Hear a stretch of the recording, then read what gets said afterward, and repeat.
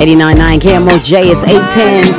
That's the Wake Up Workout. DJ Del Dilla, the Mashwell Brothers. Shout out to all of the Mashwell Brothers. It's now 8:11. We have a very special guest joining us to talk about an organization based in North Minneapolis, a nonprofit called Black, Bold, and Brilliant. I love the title so far already. Can't wait to hear more about this. Please welcome founder and director Wisdom Young. Good morning, Wisdom. Good morning, Jumbo Camo J. Thanks for having us on today. Yes, absolutely, not a problem. So first and foremost, tell us about you and being the founder and director of this organization. What came about to you that you wanted to create something for your community that would speak to our Black, just the Black community in general, not just the leadership, but tell us about you and tell us about what Black, Bold, and Brilliant is all about.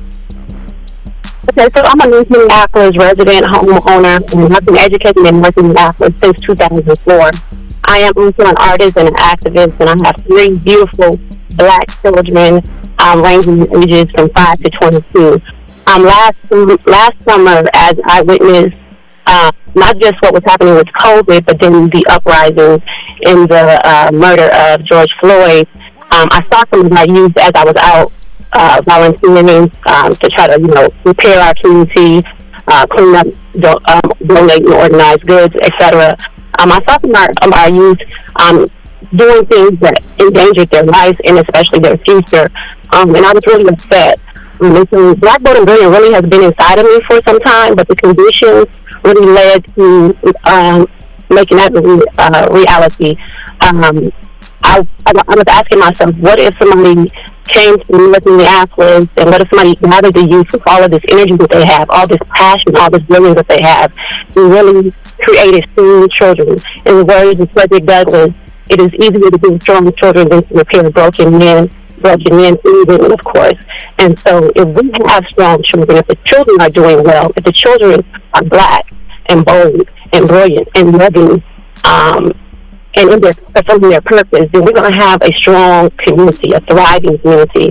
I'm inspired by Black Wall Street and the Black Panthers, and what we can be, but also having a defense system in place for our communities so that we can protect ourselves if need be. So really want to engage and empower Black youth to help shape the community that we deserve, and be leaders in it, righteous leaders. Absolutely. We're talking to Wisdom Young. We're talking about her organization, nonprofit organization called Black, Bold, and Brilliant, based out of North Minneapolis. You're also going to be doing not just educating your community on Black history, but you're holding a series of weekly virtual Black history workshops. I think this sounds amazing. Saturdays, and then workshops are from 12:30 to 2:30. Tell us about exactly what these workshops are, how they're going to go about, and how people can be a part of them. Okay, so first I want to ask the listening audience to like our Facebook page, the Black, Bold, and Brilliant Facebook page. We also have a website, blackboldandbrilliant.com, and then the email is bbbwefree@gmail.com, bbbwefree@gmail.com. So in February, we've been hosting a lot of events actually since we launched last summer. And so what we have coming up in February 6th, 13th, the 20th, and the 27th, are a series of Black history workshops. And one component will be like the Black history lessons, information, dealing with our history going back to the beginning of time, to the beginning of civilization, and connecting that with our culture.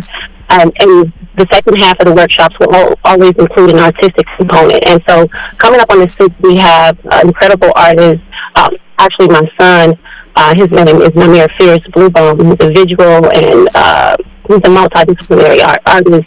And he's going to be holding a music workshop called The Blues and the Breaks as a second part of that. And then on the 13th, we have an incredible dance artist, Jada Daniels, who will be holding a dance workshop as the second half. And then we have Ishin Powers, incredible young woman, brilliant, powerful. It's going to be holding a poetry and spoken word workshop, and then we'll have an art workshop on the 4th Saturday. All of this is culminated into a program, a Black History program that we're going to have on February 28th on that Sunday. And so we'll have 4 Saturdays, Black History workshops, always with an artistic component, engaging our youth. And then they'll be able to share some things that they learned and some art that they made while in the workshops. If they attend all 4 workshops and the program, then they'll get an incentive gift card just to say thank you for their time and their investment. Amazing. Sounds like a really, really good series of events that's going to be happening. Is all of this going to be listed on your Black, Bold, and Brilliant website? It's going to be on our Facebook page. That's the best place to go to stay up to date. Mm-hmm. We have two Facebook two Facebook events up right now. So the Black, Bold, and Brilliant History workshops and the program. And these are all going to be virtual events right now to keep our children safe. And as soon as we're able to gather, then we will. We also are doing a Black History Book and Culture Club. That's going to run March through April. And most importantly, the thing that we're really looking forward to, and we're also accepting volunteers and donations.